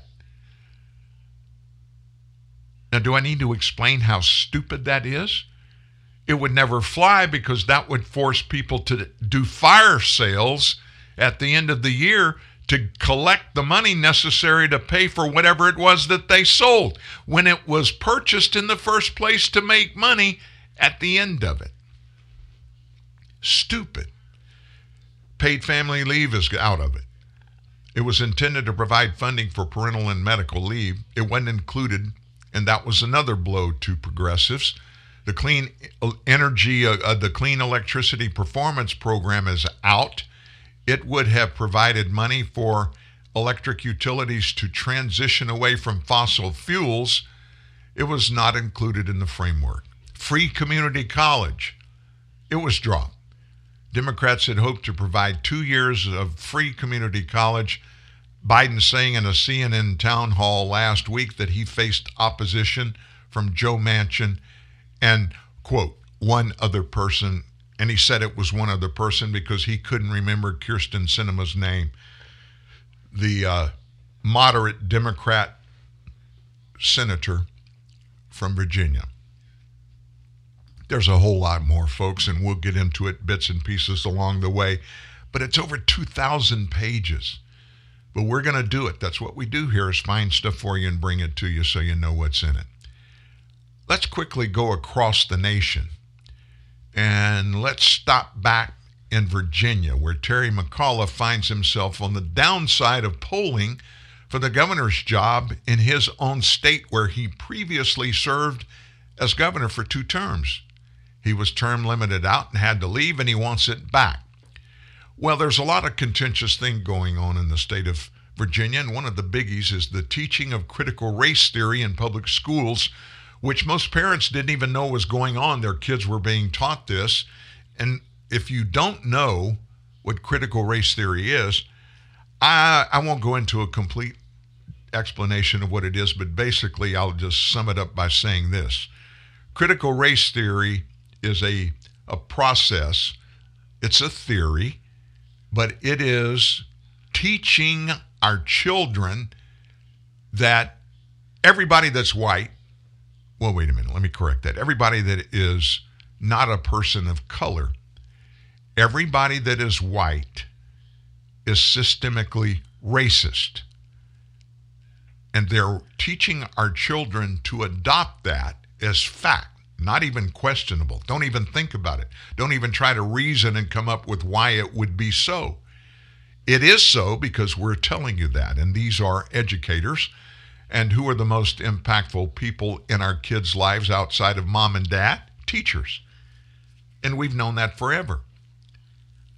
Terry McAuliffe, he has said so many stupid things about critical race theory and laughing about people that oppose it. But then he came out the other day and said, that's not being taught in Virginia. He said that, and he was making fun of people, these parents that are going to these school board meetings for public schools in Virginia, and they're making stinks getting up and wanting to know why these school boards are greenlighting the teaching of critical race theory, which is basically using racism to destroy racism. That's what they're saying they can do.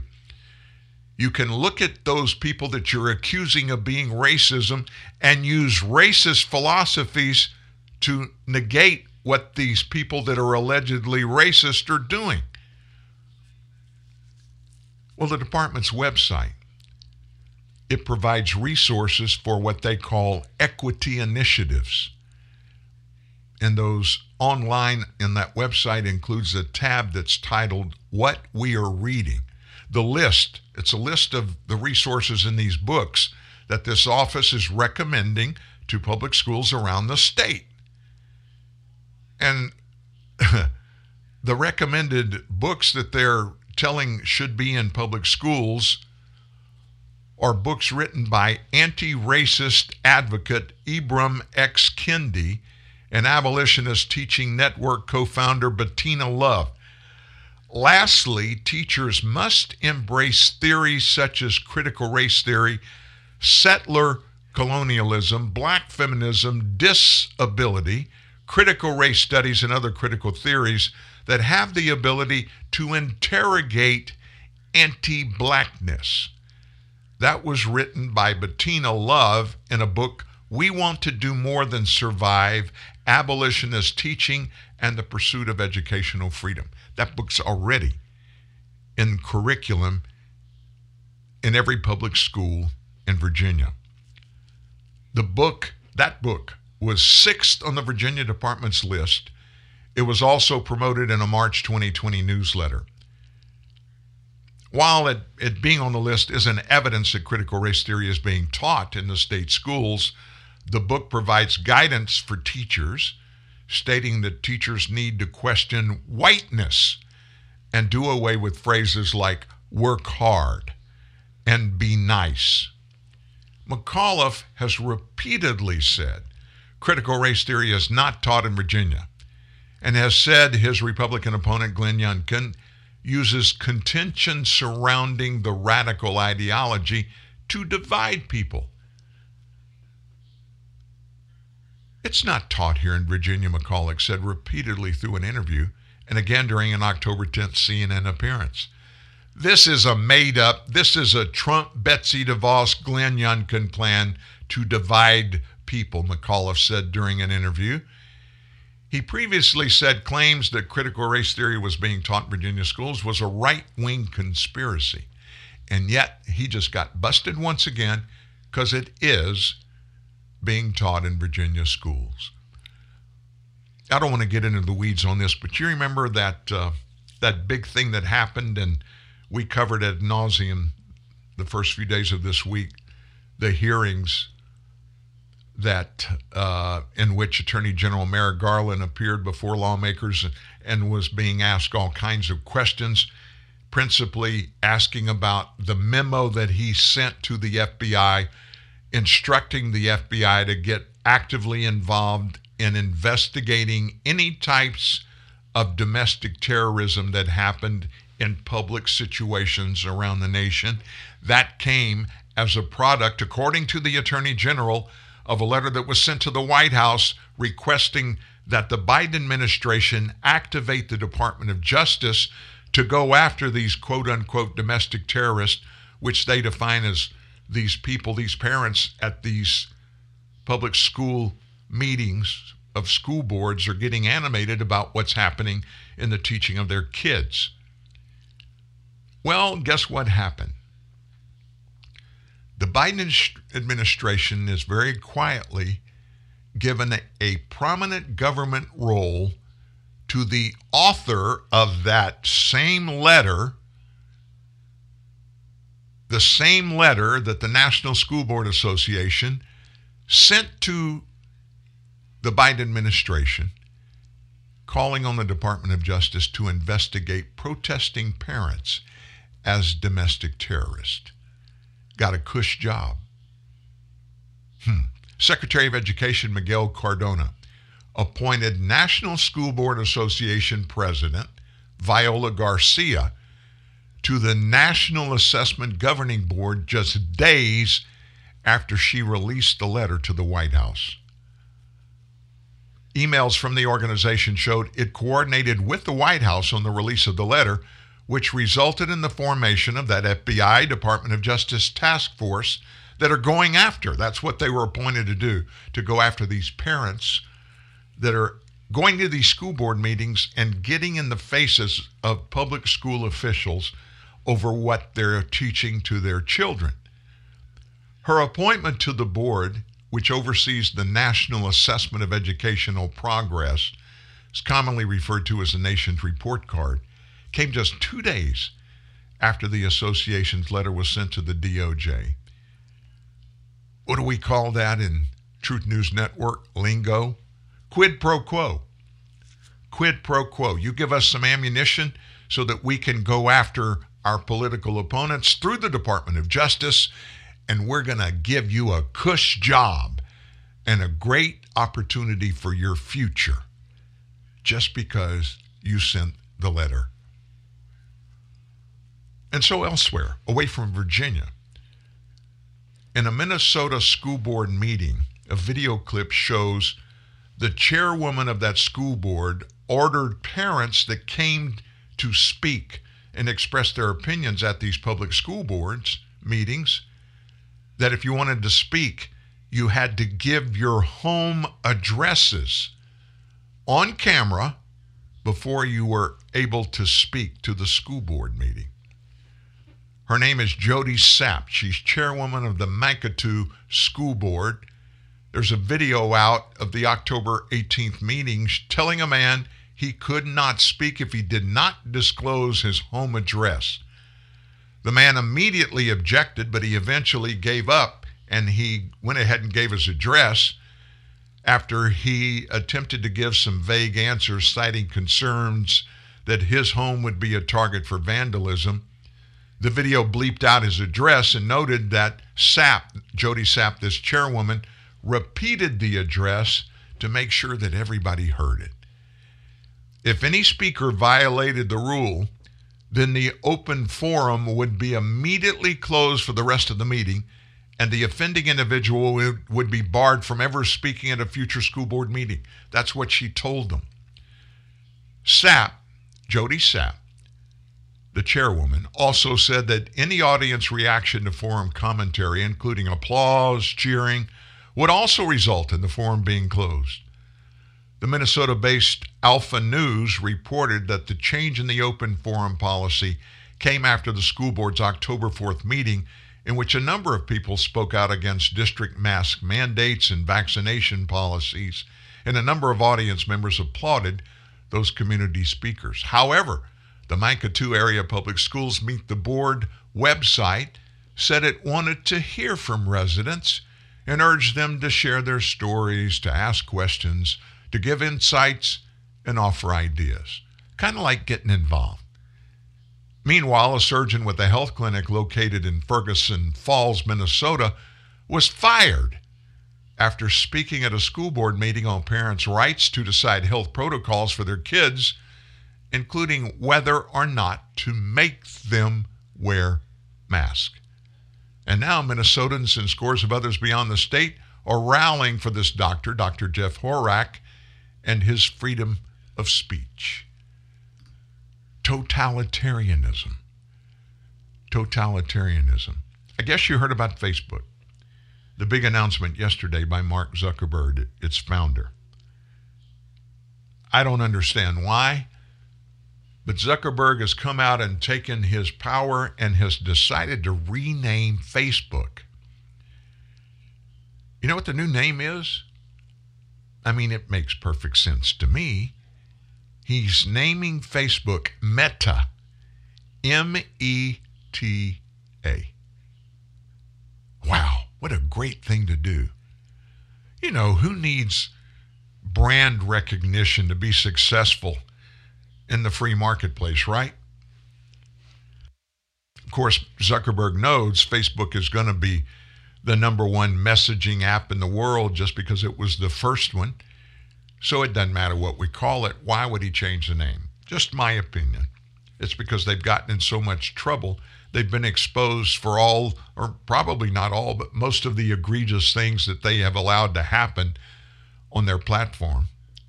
Besides the fact they're getting in deep doo-doo with the U.S. Congress, they are.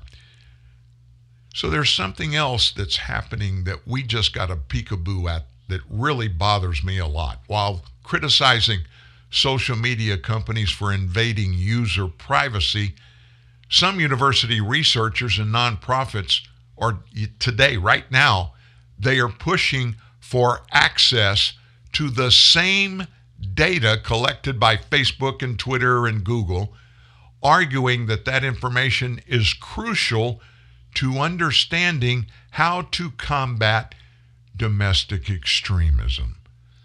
Doesn't that sound really, really like a good thing to do? Good citizens at work. They want to protect us. They want to combat domestic extremism.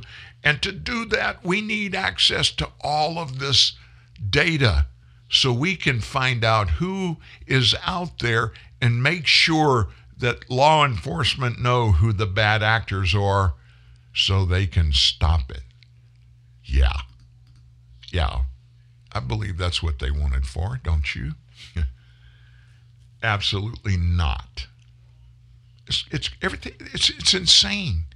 It's crazy what this government is allowing to happen and what they want to continue to happen, and to let them and those that they are obligated to just keep on having open access to everything in our lives. Hey, listen, it's been a busy week here at TNN Live. Thank you for joining us. Thank you for being here every day. Bring somebody else with you. Tell them about it. Give them an idea. Point them to Spotify podcast and how to get every podcast we do. Every show goes up live at Spotify and also at Apple Podcast 5 minutes after a show is over. How do you get there? Spotify, just in the search bar, put TNN Live. Do the same thing at Apple Podcast, and our whole site pops up and you can pick them. And if you've already got a subscription to either Spotify or Apple or both, you get that for no cost. We want you and we want them to continue to be part of this thing. You guys have a great weekend. Don't forget, bullet points tomorrow morning, first thing at TNN. I found her diary underneath the tree and started reading about me. The words she'd written took me by surprise. You'd never read them in her eyes. They said that she had found the love she'd waited for. Wouldn't you know it? She wouldn't show it. Then she confronted with her writing there, simply pretended not to care. I passed it off as just in keeping with her total disconcerting air. And though she tried to hide the love that she denied, wouldn't you know it? She wouldn't show it. And as I go through my life, I will give to her, my wife, all the sweet things I can find. I found her diary underneath the tree and started reading about me. The words began to stick and tears to flow. Her meaning now is clear to see. The love she'd waited for was someone else, not me. wouldn't you know it? She wouldn't show it. And as I go through my life, I will